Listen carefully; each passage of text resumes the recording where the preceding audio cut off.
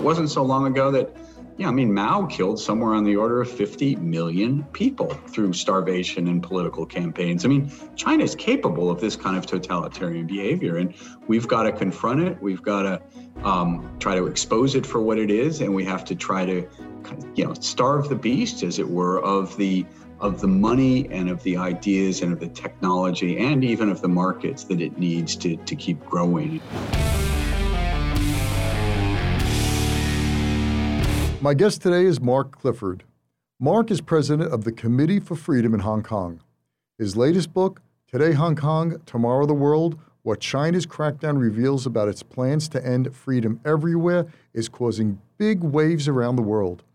A resident of Hong Kong for close to 30 years, Mark gives us a gripping history of China's deteriorating relationship with Hong Kong and its implications for the rest of the world. I recently sat down with Mark and we talked about how a city once famed for protests so peaceful that toddlers joined grandparents at rallies became a place where police have fired tear gas, rubber bullets, and even live ammunition at their neighbors. Mark, thanks for coming on the show. I greatly appreciate it. Well, thank you, Charles. A real pleasure to talk with you. Okay, Mark's latest book, Today Hong Kong, Tomorrow the World. Really amazing read.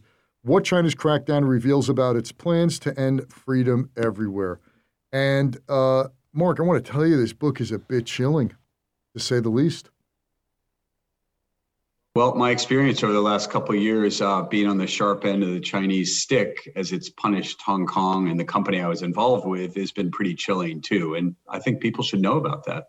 Yeah. So you speak from authority in the sense that you lived in Hong Kong for close to 29, 30 years or so? Mm-hmm. And your position there was what?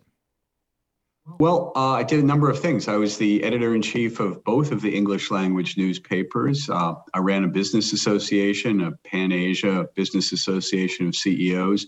And I was on the board of Next Digital, on the board of directors of the company that published the pro-democracy newspaper known as Apple Daily, which was shut down by the government in an extraordinary turn of events. We have 7 people in jail right now, as you and I talk, Charles. And even if people are listening to this a bit later, it's pretty unlikely they're getting out of jail anytime soon. Most of them are being held without bail, no trial, of course, and essentially judged guilty on this vague and sweeping national security law that has chilled Hong Kong. Okay, let's set the stage for where we are today and where we were prior to 2019 or so when China decided to renege or not honor their agreement that they made back, 1980? They made the agreement in the 80s, but the key moment was 1997 when Britain gave back Hong Kong to China. Right. It had been a colony for 150 years. Right. I think it was 84, if I'm not mistaken, 83, 84. Mm-hmm. I remember hearing that China was, Hong Kong was going to be given back to the Chinese by the British, and it was supposed to take place in 1997, I believe, the handoff. And at the time, Hong Kong was, well, I'm not going to even do it any justice. What was Hong Kong? Hong Kong was one of the freest, most open places in the world, certainly economically. It was a kind of anything goes, wild, wild east sort of environment.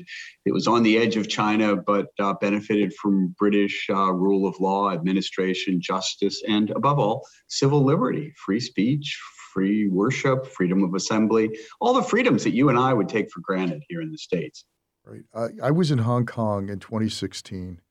And it was such a happening place. It was so cosmopolitan. I remember in the hotel upstairs where we had drinks, there were people from Germany, there were people from France, there were people from all parts of the world sitting down together. We were just sharing a drink and looking out the window at the harbor. You saw boats going to America and all sorts. Everywhere goods were being produced in China and sent out. It was, you were literally at the focal point of capitalism, of freedom. It was like, I wouldn't say idyllic, but you couldn't pick a better place on earth in terms of having such a beautiful mix of vibrancy, of freedom and of capitalism. Am I sizing that up? You lived there 30 years. I didn't. It was pretty idyllic, and you mentioned the harbor and sitting up in a building. Obviously, there's 7.5 million people crammed into an area. The buildable area is smaller, much smaller than New York, and overlooking the this extraordinary harbor, series of islands, steep mountains, up to 3,000-foot peaks. So it's a kind of mixture of San Francisco and Manhattan, but with this, perhaps the most cosmopolitan place on earth, as you say, people from everywhere. And it wasn't just East meets West, it was East meets West meets North meets South. And because it was the free place on the edge of China, it's where a lot of money, ideas, goods transited to and from China. It was like nowhere else on earth. And I think it also, because it represented freedom, it was seen as a sort of challenge to China. So when China takes over in 1997, they make a statement that it's going to be remain what it is, right? It was two systems.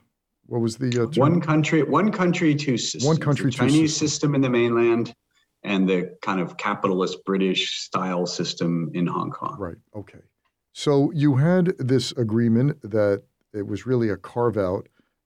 Here you had such democracy throughout all the years and a thriving business community, and the people were just wonderful. Just, I remember we flew in, and I was never there, so the black cabs with the steering wheel on the wrong side of the road, like for us Americans, and it had like such a taste of England. And yet it had its own unique flavor. And the person I was with lived in Hong Kong, and he kept telling me, see, that was a fishing village 50, 60 years ago. My parents owned that. And to look at what Hong Kong is, you can't visualize what it was. Yeah, I just one clarification. It was free, but there wasn't democracy. And I think this was the problem. The Brits held off until very, very late. It was the last governor, Chris Patten, who tried to introduce more democracy. Part of the slowness was the British colonial establishment.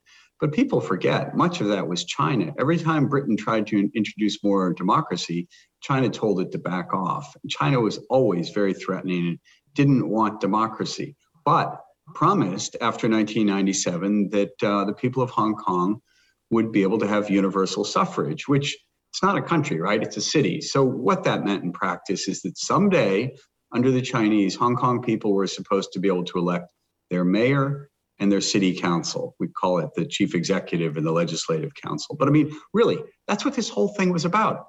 The right to elect the mayor and the city council and to be free, not to have to worry about the midnight knock at the door from the jackboots. Okay. So now the economy's doing great. People are doing great. It's a real amazing happening place, cosmopolitan. All of that comes to a crashing halt. And let me ask you, when do you start seeing the change? Well, immediately after 1997, it was clear that, look, they're communists, they can't help it. They'd killed their own people in 1989. I shouldn't laugh. I mean, but, they'd killed their own students in 1989 in the Tiananmen massacre. And they almost immediately started trying to introduce national security legislation in Hong Kong, which, fair enough. Every country's got national security legislation. The laws were outdated. But people, and this was in the mini constitution, but Hong Kong people didn't trust the communist Chinese to do the right thing. And about 500,000 people came out in the streets in 2003. And I think this really shocked the Chinese. They seemed to have this naive idea that after the handover from the British, the newly liberated Hong Kong people would be so grateful to the leadership in Beijing for having, removed the yoke of colonialism, that they were just going to embrace everything Chinese, communist or not. And obviously the people in Hong Kong who were used to freedom, if they didn't have democracy, they had freedom. They weren't going to take that lying down. And so you had 500,000 people come out in the streets in 2003 and a series of demonstrations over the years and it became demonstrating and protesting became part of the Hong Kong culture. But things really came to, more of a climax over the last decade.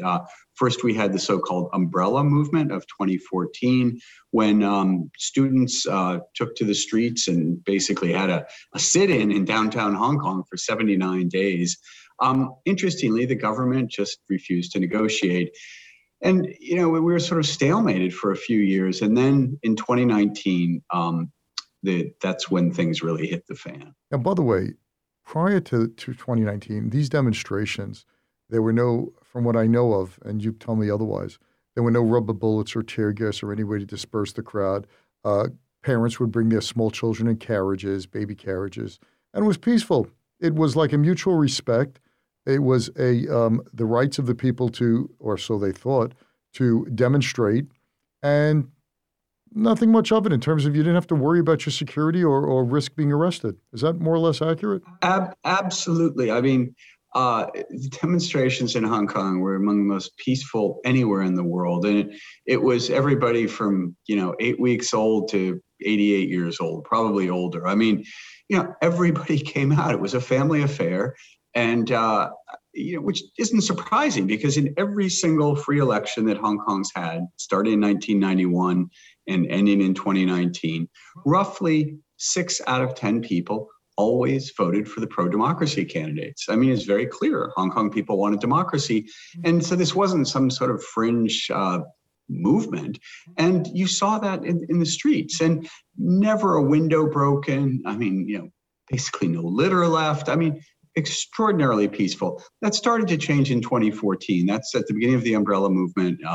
The firing of a lot of police tear gas actually sparked a lot of anger, and I think, really set the pattern for the police going from regarded, they're often called Asia's finest, to now, among the most hated group in Hong Kong. I mean, it's really sad, because the police used to be seen as protectors. Mm-hmm. And, as you say, they were just helping people exercise their right to demonstrate, and no more. Why was it called the umbrella protest? Because as the first 87 rounds of tear gas were fired late in September 2014, some people put up umbrellas, if you can imagine, to try to protect themselves from the tear gas. Not very effective, but it did make a good photo. And one of those was a yellow umbrella of a lone protester sort of vainly holding up his umbrella as the clouds of tear gas envelop him. Was a picture that went around the world, and it just became called the umbrella movement. And that sort of showed you, I mean, these were not violent people. They were coming to the demonstration with umbrellas, right? And not much of a protection, as it turned out, against water cannons and pepper spray and rubber bullets, and sometimes live bullets. Mm-hmm. Okay, so now let's fast forward to 2019. Everything changes. But first we go to 2019. Did anyone think that the mighty dragon was going to let Hong Kong exist the way it did for close to, 60, 70 years? Did anyone think that was going to be possible? Well, in retrospect, it's always easy to say, oh, how could you possibly think that as you say, the dragon, the communist Chinese would really allow democracy? Okay, they signed an international treaty with the British in 1984, as you mentioned. They had a mini constitution for the Hong Kong people, filled with great promises, but who could possibly believe them? Well, I think that China of the 1980s and the 1990s was a more hopeful time. It was a time when China was continuing to open. It was growing, of course, very rapidly economically. And it was trying to get into the World Trade Organization, trying to get the Olympics, the first of the Olympics, 2008 Olympics, which were awarded a few years after the 1997 handover. And I think, people wanted to believe, right? I mean, people even believe that Hong Kong might kind of set the pattern for China. And Jiang Zemin, who was the president of China in the 1990s, famously said, it's the title of one of the chapters in my book, river water does not mix with well water. And what he meant was Hong Kong shouldn't mix with the mainland, because Hong Kong might infect the mainland with the purity of its water, I would say, with its democratic and its principles of freedom. So, things were a lot more in flux in China than they are now, and it wasn't clear what road that they would go down, this totalitarian road. So just a history a lesson for a second for me. In 1898, they get the lease. England gets Britain gets the Yep. lease on Hong Kong. The only time they're under occupation is the Japanese during World War II, right? So, Yeah. so from 1898 to 1941, it's a British colony, and then from 1945 to 2019, till 1997, it remains a British colony, and then turned up. So these. Yeah, a little more history. Actually, Britain took over Hong Kong Island itself in 1841 in the first Opium War. It then got another chunk of territory in 1860 in the Second Opium War, and it got that third part. And those were both supposed to be forever, in perpetuity. And then in 1898, it got this bit of land that had the 99-year lease, and thus that set the way for the handover. So it was actually 156 years of British rule, a long time, right? And punctuated with that, the first British defeat since in the American Revolution, when the Japanese came in 1941. So. Yeah, it was a long time to be under a British colony, and while everywhere else in the world, people were throwing off their colonial yokes, getting rid of their colonial masters, and becoming independent. That was never an option for Hong Kong, and so Hong Kong had about another 50 years of colonialism, 50 years of colonialism, after most other Asian countries had gotten their independence. So it was this kind of weird, long colonial twilight where they were able to develop without having to worry about a lot of things because the British were protecting them. And so they, as I said, developed a very, very robust and open and free civil society, particularly in the last 10 or 15 years of British rule. I remember maybe 20 years ago when I think it was 02 when you mentioned that they had the protests. Point was, I remember thinking at the time and speaking to people at the time that Hong Kong would never, kill the goose that laid the golden egg. There's too much money there. There's too much vibrancy. The world wouldn't stand for it. It's thriving. It's making money. And why would China ever do something to destroy that? Well, now we've got a totalitarian leader, Xi Jinping, who wants it both ways. He wants the vibrancy and the creativity and the innovation of a kind of new economy, and at the same time he wants absolute control. And I think this is obviously a major problem for Hong Kong, but it's a really big problem for China as well, because the kind of growth ambitions they have depend, I believe, on a more open society and a freer flow of information. And I'm already hearing that people who are in China, they might not like the COVID restrictions, but they're, particularly the elite, are increasingly concerned that they're being cut off from the flow of people, the flow of ideas, the flow of knowledge, the flow of technology. So Hong Kong, in a way, is the kind of canary in the coal mine, where we see not only how China wants to behave when it can in the rest of the world, but we also see that the costs and the damage that Hong Kong is enduring is, I believe, going to start spreading to the mainland more broadly. Okay, so now in 2019, everything changes, right? And you were upfront and personal with this one. So your book does a great job. In the first chapter, I believe, you really suck the reader in, where you're actually walking through the streets and the summer of democracy, I think that's the well water. River water does not mix well with well water. And you're walking through the streets with you, and things are not good, right? It's June 4th, 2019, 30th anniversary of the killings near Tiananmen Square. And I'm going to let you set the stage. Yeah, so every year on June 4th, there had been a demonstration or a vigil, actually, not a demonstration, a vigil at Victoria Park, named after Queen Victoria, the British queen who was reigning when Hong Kong was taken. And sometimes there'd be a few thousand people, sometimes there'd be a few tens of thousands of people. And this year in 2019, there were about 150,000 people. It was just packed. But again, very peaceful families. And I remember in the subway on the way home, I saw a man with a young son then the son was watching the Tank Man video, the Tiananmen video, where the lone protester stands in front of a tank, stops the tank from going down Tiananmen Square or Tiananmen Boulevard, or Chang'an Boulevard, right after the killings. And I said, and the kid's about 6 years old. He's still wearing his schoolboy uniform, white shorts, white shirt. And I said, hey, what's going on? And the guy, who was in his mid to late 30s, said, we can't forget our history. We have to remember our history. And I thought, wow, these guys have just lost another generation. The father was probably in his mid to late 30s. So he would have been about his son's age at the time of the actual Tiananmen killings. And here we are, literally a generation later, and a 6-year-old schoolboy is watching a Tank Man video to learn how his government, the bosses up in Beijing, run things. And if it means running over a protester, that guy in the video was not run over. But if it does, they'll do that. And on the other hand, the kid was learning you can stand up to these people, you can protest, and they just come from the Tiananmen Vigil. So that was an interesting sign for me, because it showed, tensions were really running high, because a new bill had been introduced which would allow the river water to mix with the well water, as it were, and allow extradition from Hong Kong to China. And although they're part of the same country, there's a hard border control. It's harder to go from Hong Kong to China than it is from the United States to Canada. And I mean, Hong Kong has its own currency, its own tax system, its own government. I mean, it's really its own laws.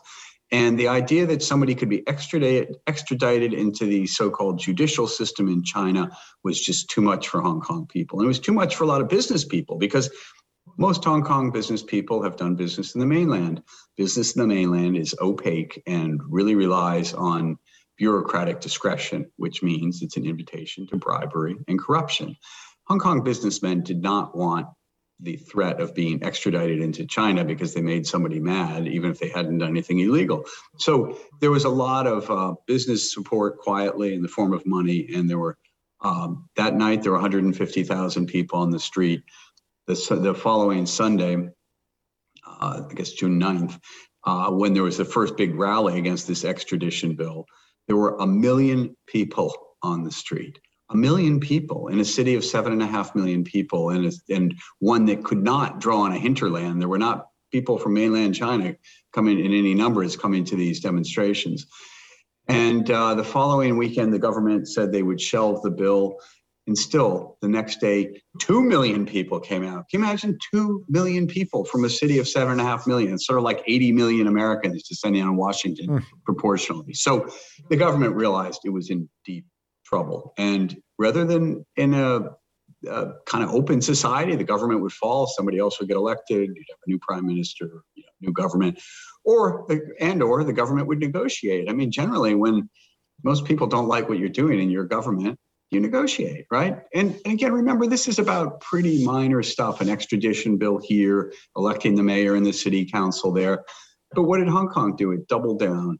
And the police violence escalated dramatically. And in fact, in the week between the demonstration of the 1 million people and demonstration of 2 million people, the police had been particularly ferocious and brutal. And actually, a report by a human rights group later came out called "How Not to Police a Protest." I mean, it was just appalling the way the police responded. Let me interject for a second. Were these Hong Kong policemen?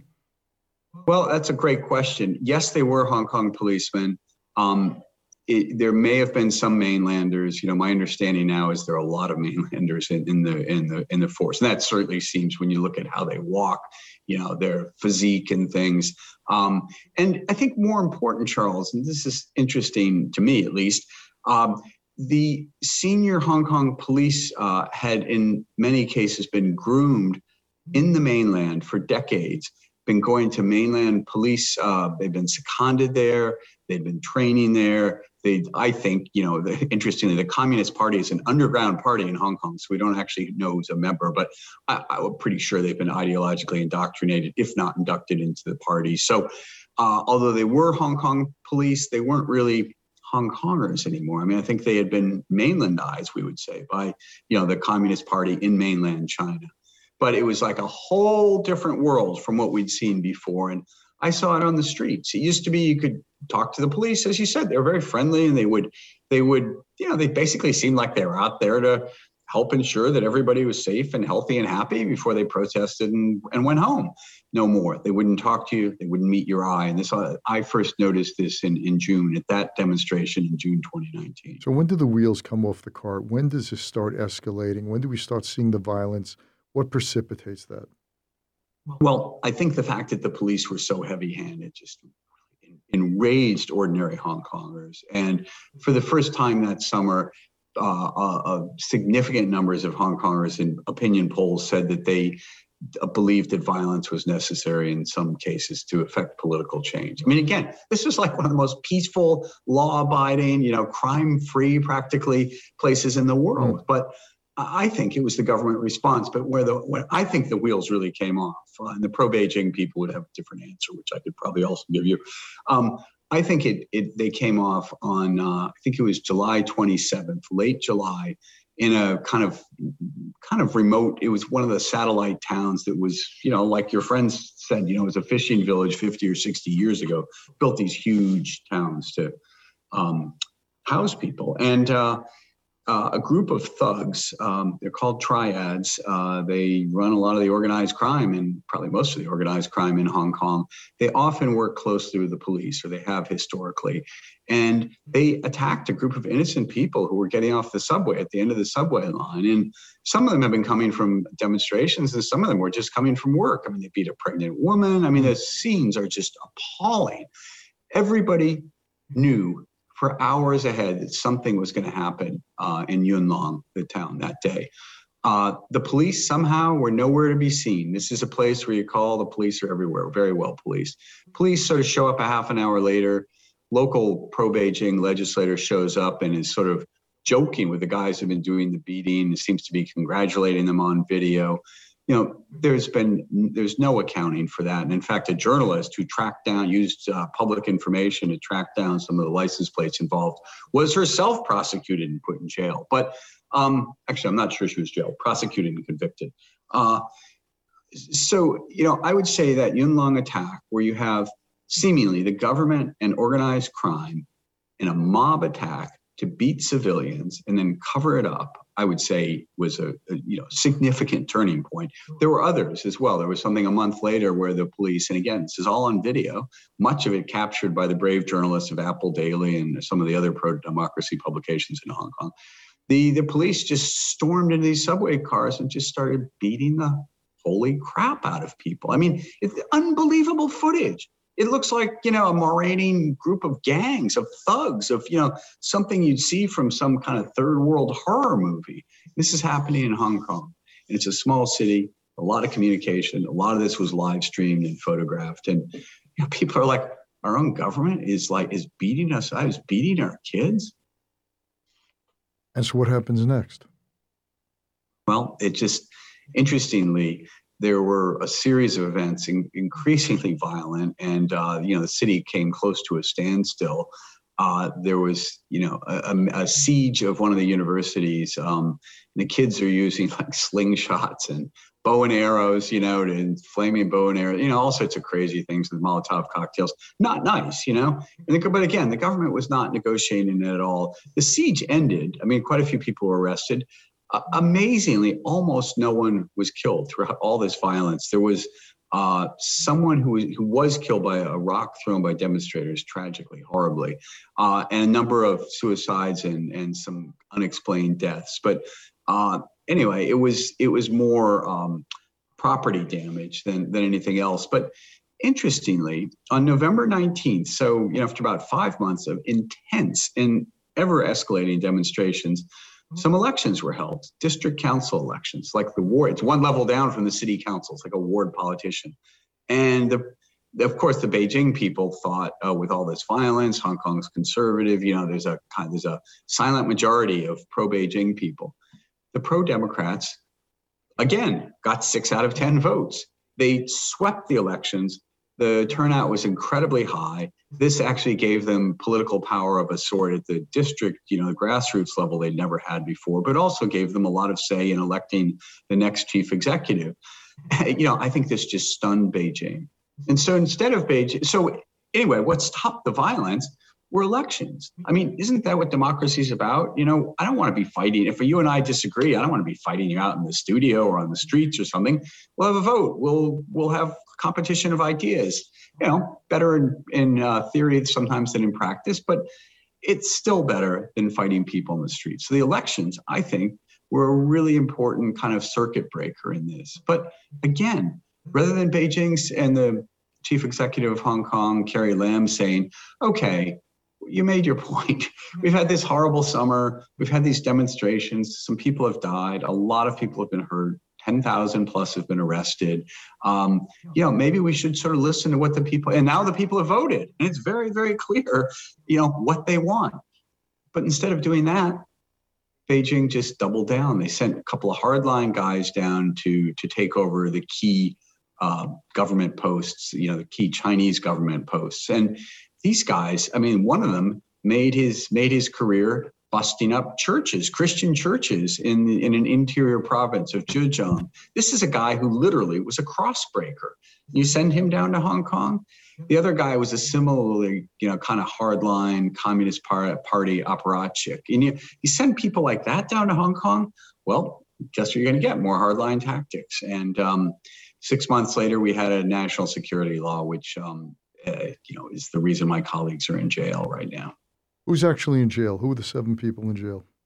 Well, the most notable, of course, is Jimmy Lai, who was the founder of Apple Daily. I mean, remarkable story. I'll tell you about a little bit about the other 6, but let me spend a few minutes, if I can, on Jimmy. He came to Hong Kong as an illegal immigrant at the age of 12, smuggled in on the floor of a small fishing boat, came over, you know, first he went into Macau and then across the Pearl River Delta. He was a child laborer. He lived in a textile factory, taught himself English by reading the dictionary, doesn't have anything more than, I think, a 5th grade education, but he was one of these great Hong Kong success stories. He ended up doing well enough that he actually became an owner of a textile factory. And from there, he went on to fast fashion. He founded a retail chain called Giordano, which is sort of like Uniqlo or H&M, you know, before its time of the 80s, publicly traded company. Yeah, he was a Hong Kong guy. Hong Kong had been great to him, you know, came there as a kid. It made him. And then the events of June 1989, when the Chinese killed so many students and pro-democracy demonstrators in Beijing, radicalized him. And he said, okay, I'm going to start a magazine. And pretty quickly, his next magazine became the #2 magazine in Hong Kong, kind of mixture of paparazzi, celebrity gossip, and real pro-democracy bent. But he a very, very outspoken guy. And in 1993, so 4 years after the Tiananmen killings, he penned an editorial column attacking Li Peng, the premier of China, as the butcher of Beijing. And the Chinese government just reacted with absolute fury. And they started finding all sorts of reasons to harass his clothing business for the stores they had in the mainland. The mainland was just opening up. Everybody wanted to get to the mainland to get rich with their business. And eventually, Jimmy had to choose. Do I go with this fledgling little magazine, or do I stick with this publicly traded company? I've got shares in it worth hundreds of millions of dollars. And he did what almost nobody else ever does against the Chinese. He said, forget it. I don't care about my business interests. And he just sold the shares, got out of business. And he was basically untouchable by the Chinese in his media business in Hong Kong.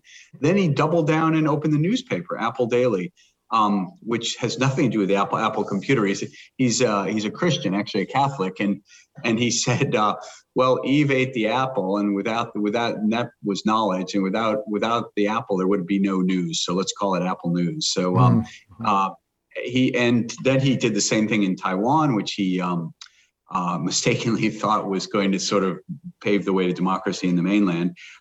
So he became a really successful publisher, but he just irked the Chinese too much because he was so pro-democracy. And the first time I met him was 1993, and before he started the newspaper, and he was explaining why he'd do it. And he said, look, 1997 is coming. All the other media owners are running scared. They're not going to give the Hong Kong people, the Hong Kong consumer, what she or he wants. I'm going to open up a newspaper that gives them what they want. And he did, and that was too much of a challenge for the authorities. But for 26 years, he published, and for that, he's in jail. And Wait, so the editor-in-chief. So you worked for Next Media. That's how he was your colleague. I was on the board of directors. I was an independent member of the independent non-executive directors. So I was not running day-to-day operations. I wasn't in the newsroom. I was actually in there to help the transition from print to digital, which we were. Well, by the time we were closed, we had 600,000 paying digital subscribers in a city of 7.5 million people. So we were pretty proud of that. But the government came in and froze our bank accounts and carded. Jimmy was already in jail. Wait, let me just get the timeline on this. So this is happening in August. This is let's see. The first raid was August 2020, right after the national security law came in. Jimmy ended up being denied bail and put in jail a year ago, December. And then last June, so, about 8 months ago, 550 armed police came in and took away the CEO, the editor-in-chief, and by the time they'd rounded up some editorial writers, including one guy they stopped at the airport who was on his way to London, there were 7 of them in jail. So right now, it's the Apple Daily 7. And other than Jimmy, who's been convicted on some pretty bogus charges, I would say, like lighting a candle, nobody else has been tried, let alone convicted, but they're being held indefinitely under this vague and sweeping national security law legislation. I think their crime really seems to be that they believed in democracy and they had reached out to supporters in the rest of the world. So right, and Jimmy's not a young kid. He's a 74-year-old man, and he's in jail and was languishing there, and that's where he's going to be staying. It seems like for the foreseeable future, unless you can do something about that. Yeah. Yeah, I mean, he's a 74-year-old diabetic, devout Roman Catholic. I think sustained by his faith. Always preached nonviolence, and yet every time they produce him for one of the court appearances, they put about 35 pounds of shackles on him and, try to, they make him shuffle around and try to humiliate him. And it's, again, going back to something you said at the beginning, Charles, for a long time, Hong Kong had been this free and open place. So you think about it, Jimmy and his colleagues have been doing the same thing for 26 years, right, and it was fine. And then one day it wasn't fine. I just want to interrupt you a second. I'm sorry, Mark. I think this is really important for listeners to know. Is we're talking about, and I didn't know a lot of this till I started doing research for the show, that Hong Kong is the world's 10th largest exporter and 9th largest importer. Major capitalist service economy characterized by low taxation and free trade, and the Hong Kong dollar is the 8th most traded currency in the world. There's an island of piece of this much of 7 million people. It's the home of the 3rd highest number of billionaires of any city in the world. Must be something in the water, huh? The 2nd highest number of billionaires of any city in Asia, and the largest concentration of ultra-high net worth individuals of any city in the world. Although the city has one of the highest per capita incomes in the world. And this is this little tiny place where they've been doing this for the past 70 some odd years. Jimmy and his crew were doing nothing exceptional, or so they thought, until it became something. Yeah, thanks, Charles. I mean, I think those are really important numbers. It's this concentration of entrepreneurial energy and capitalist kind of spirits. I think needs freedom to survive, and it'll be interesting because I think there still are a lot of billionaires and rich people there, and they also like stability and predictability. But it'll be interesting for them to be in a place where you don't have free flow of information anymore. And so I think we'll see how far Hong Kong gets. But yeah, I mean, Jimmy and those guys were just doing what they've been doing for 26 years. I don't think we've ever seen a free, prosperous, modern city that's basically just been seen its freedoms destroyed overnight. I mean, even Stalin took advantage of a post-war period where Soviet troops were already in Eastern Europe before he took over. Right. I mean, what was the reason for China doing Okay, this? so let me just add two more things before I ask a question because I think this is just fascinating.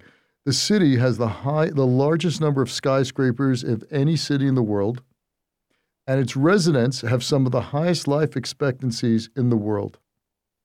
The dense space has led to a highly developed transportation network with public transport rates exceeding 90%.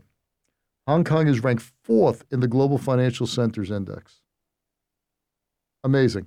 Okay, now, during this time, I do remember seeing a statue or some type of figure of the Statue of Liberty at one of the protests. And I do recall, I don't remember if it was the end of last year, where the Hong Kong people were asking the United States for help. Am I getting that right, or am I? Yeah, no, I think actually Hong Kong and Taiwan are probably two of the only places in the world that would have, if they could have voted in the U.S. election. I don't know if they're two of the only, but Hong Kong would have overwhelmingly voted for Donald Trump in the 2020 election. And I think that they felt that the Trump administration saw more clearly than its predecessors the clear and present danger that China faces. And you had demonstrations with dozens or scores of U.S. flags. You had important legislation going through the U.S. Congress in late 2019. So yeah, I mean, Hong Kongers really looked, and I think to some degree still do look to the U.S. To try to protect them. I think the U.S.'s options and power have shown to be less than the Hong Kong people would have liked, but I don't think that game's over yet either. Okay, so here we are. Recently had the Olympics in China for the whole world to see. Nancy Pelosi said at the time that that athletes should not speak out against the Chinese government, even though there are 5 million Uyghurs in prison in concentration camps. Hong Kong has been trampled upon. Innocent people are in jail. Go on from there. And America is doing, well, let me rephrase. What is the world doing to turn the tide? Or are they doing anything? Yeah, I think that's a great question, Charles. And I think we're now in a stage where we've seen some initial legislation, some initial sanctions, particularly against senior officials in China and in Hong Kong who are involved with the atrocities against the Uyghurs, which, by the way, I think at any given time, they're probably closer to, let's say, we don't really know, but let's say closer to 1 million Uyghurs in internment camps. Whatever the exact number is, this is even one would be too many, of course. This is the largest internment we've seen since the Nazi period, right? I mean, the Hong Kong stuff we can see a little more clearly because there's more media. Hong Kong, for those reasons you just elaborated on, is very connected to the rest of the world, at least for now. But the Uyghurs are living in this very remote western area of China and just subjected to these horrific prison conditions. And they're not even formally considered prisoners. They just can't leave and they're locked up, raped, tortured. I mean, in an attempt to try to exterminate their culture, their way of life. And I think the world is just coming to grips with that. There are a lot of people who are in denial still. They don't think it's that bad, or they say, what do you expect? They're communist or Chinese, or they still want to believe there's some reform going on. Or, and I think this is where America is really going to have to start confronting some issues, or they're businesses who think the China market or the China production is too important for them not to be there and engage on China's terms. And I think as Americans, we really have to start thinking whether or not we want, pension funds from healthcare workers, ambulance drivers, firemen, policewomen. Do we want that money going into China, going to embolden the military capabilities of a country which has basically said it's going to confront us and hopefully dislodge us? Yeah, but Mark, we're in a situation here where just, as you know, Intel put out a memo that about suppliers, about sourcing their inventory, their goods from the area where the Uyghurs are from, and they had to walk that back. Other major corporations had to walk back any I shouldn't say derogatory because these weren't derogatory, anything dealing with human rights for people under uh, Chinese control, they had to walk back. So if here you have major corporations, forget about pension funds and investing there. Here, the supply lines are so delicate, as we've seen through COVID, how much of our pharmaceuticals are made in mainland China, how much of everything, everyday items, book printing, electronics are made in China, that these kind of atrocities are being overlooked. Is that a fair statement? Yeah, I think that, I think we need to make not only your listeners, who are probably very well-educated people who know much of this, but I think Americans at large realize, where the stuff is coming from and the kinds of compromises that companies have made. I was thinking of Daryl Morey from the Houston Rockets, who tweeted, a very innocent statement: "Stand with Hong Kong." Kind of general expression of support for democracy and freedom. Cost the NBA billions of dollars, probably cost Morey his job. And here we are. The NBA, which can stand for Black Lives Matter and all sorts of great issues domestically, doesn't want to stand up to China. Well, I think we've got to start standing up to China, or China's just going to, flatten us. When it comes to principle, I remember my father used to say this: when it's the principles or the money, right? It's always the money. It's never the principles. Everyone likes to say it's the principle of the matter. Now, when big money's involved, it's always the money. And we're seeing, it's unfortunately, that's the way of the world, and we're seeing this here. What I find so amazing is that, having lost my grandmother's family in the Holocaust to the Nazis, how could the world not sit back, but participate in the 1936 Berlin Olympics, where Jews were not allowed to participate, where Hitler walked out when Jesse Owens was even put to the side. Marty Glickman, a Jewish runner, was supposed to run, and he lost the opportunity to win a medal. All of this to appease a dictator who was not, in one way, hiding what he was going to do. And for that small, brief span of time, the world came together. And I think the Winter Olympics were in Berlin, were in Germany as well. And here, nothing. It reminds me of what Elie Wiesel, Holocaust survivor, said, is that when he was asked what can the world learn from the Holocaust, he said that you can get away with it. And it seems at this point in time that China is following the same playbook. They're getting away with it. How would you respond to that? Well, they are. I just think that we need to raise awareness as to how, as to these atrocities. And again, as you know well, Charles, it took a long time. People didn't want to believe the Nazi death camps existed. I mean, the level of denial that most of us, it's everybody. It's kind of human nature. Why rock the boat? Let's just stick with, whatever. People have all sorts of reasons why they don't want to take tough choices. And it will be a tough choice to start disengaging from China. But as you say, when it's money, especially big money, it triumphs over principles. I do think that one of the things that's unique about the United States is we are big enough, powerful enough, and have a powerful strain of liberty, justice, and freedom in our DNA, and of course in our Constitution, that sometimes we do the right thing.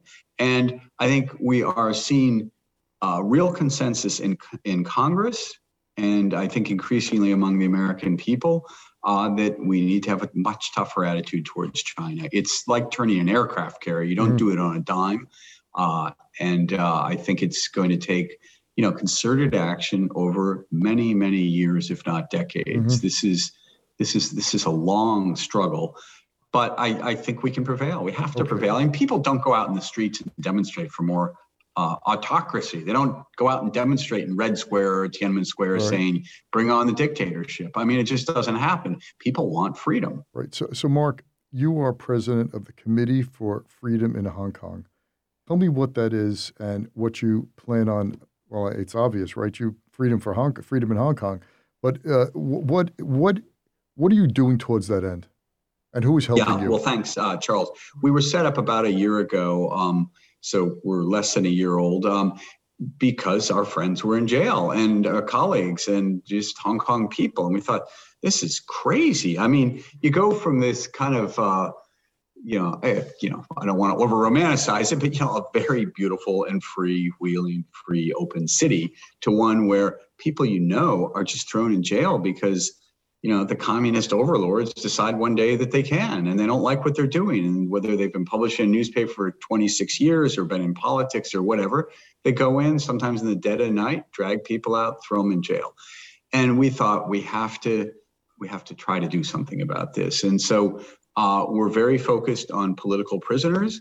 We'd, of course, love to see them be released. I mean, that's our goal, and released to be free in Hong Kong or to leave Hong Kong if that's what they want. And to do that, we are waging an awareness campaign, as well as working with legislators for now in the U.S. and U.K., but I think over the next year in Europe and perhaps in Asia as well, to try, because I think governments are the ones that are going to have to make the choice. Getting back to the previous question, business is going to do what business does. And I don't think that there's going to be a lot of self-restraint on the part of businesses to not go into China or not be overly reliant on China, or to not, sacrifice their ESG or human rights principles for China. So I think we're going to have to see government prohibitions on money and technology, and to some extent ideas flowing in and out of China. I just don't see why we want to support somebody that I think has as his ambition to rank up there with Hitler in terms of totalitarianism. I'm not suggesting he's planning to kill 6 million people, but China's done worse before. It wasn't so long ago that Mao killed somewhere on the order of 50 million people through starvation and political campaigns. I mean, China is capable of this kind of totalitarian behavior, and we've got to confront it. We've got to try to expose it for what it is, and we have to try to, starve the beast, as it were, of the money and of the ideas and of the technology and even of the markets that it needs to keep growing. And it wants to, And what about your contacts now who are still in China? What is the mood in Hong Kong? What are the mood of the 7 million or so people in Hong Kong now? Well, I've got to be honest with you. I can't have too much direct contact with them because I'd be putting them at risk. But I think the mood in general, as so it's sort of a couple steps removed, is they're weary, they're tired. They've been locked down for about 2 years for COVID. And as you know, Hong Kong, like China, is pursuing this zero COVID policy, which means, everything gets locked down. A couple of hamsters in a pet shop seemed to maybe had COVID, so they killed all the hamsters. Now I see a couple of cats have them, First they came for the hamsters, then they come for the cats. Next they're coming for me. I mean, I think that's sort of how people feel. It's a very tough time, and I think it's hard in many cases to separate the national security law and the restrictions that have come with that, and all the political arrests, from the kind of lockdown that's come with COVID, which is a convenient excuse to squeeze people. So people are pretty tired right now, I think, and discouraged and demoralized. And have you been having success with going out and speaking to, getting the word out there? And I think there's a great receptivity, and I think we've had some campaigns around the Olympics. We showed these fantastic illuminations on a number of buildings, beginning with the Tower Bridge in London, Chinese Embassy in Washington, NBC at Rockefeller Center, calling for the release of political prisoners, for an end to Chinese repression, and for the sponsors and for NBC and the like to pull back. I can't say that we've had success in terms of behavior changing, but we've had success in the fact that the ratings for the Olympics are at a record low. I mean, nobody is watching. I mean, I think the sponsors and NBC realize that you dance with a dictator and you're dancing with the devil. Yeah, no, it's just amazing. There's so many movements in this country on the liberal and progressive side, on such what most people would call, ridiculous assumptions and concerns. But when it comes to real human rights, where are these protests? Where are the demonstrations?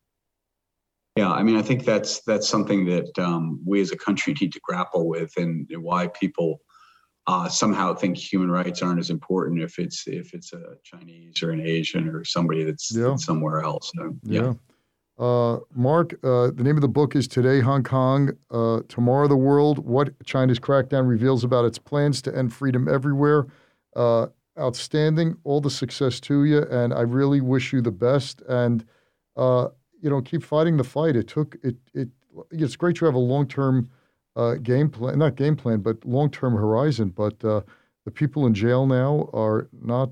They're not going to be able to afford they don't have a long-term horizon. Yeah, well, sadly, a number of very young people, most of the people who've been jailed are under 28. And so you got a lot of teenagers, kids, even young boys and girls in some cases. And they have a long fight ahead of them. I'm just old enough to remember the Berlin Wall going up in 1961. I lived in Berlin for better part of a year in 1980, 81.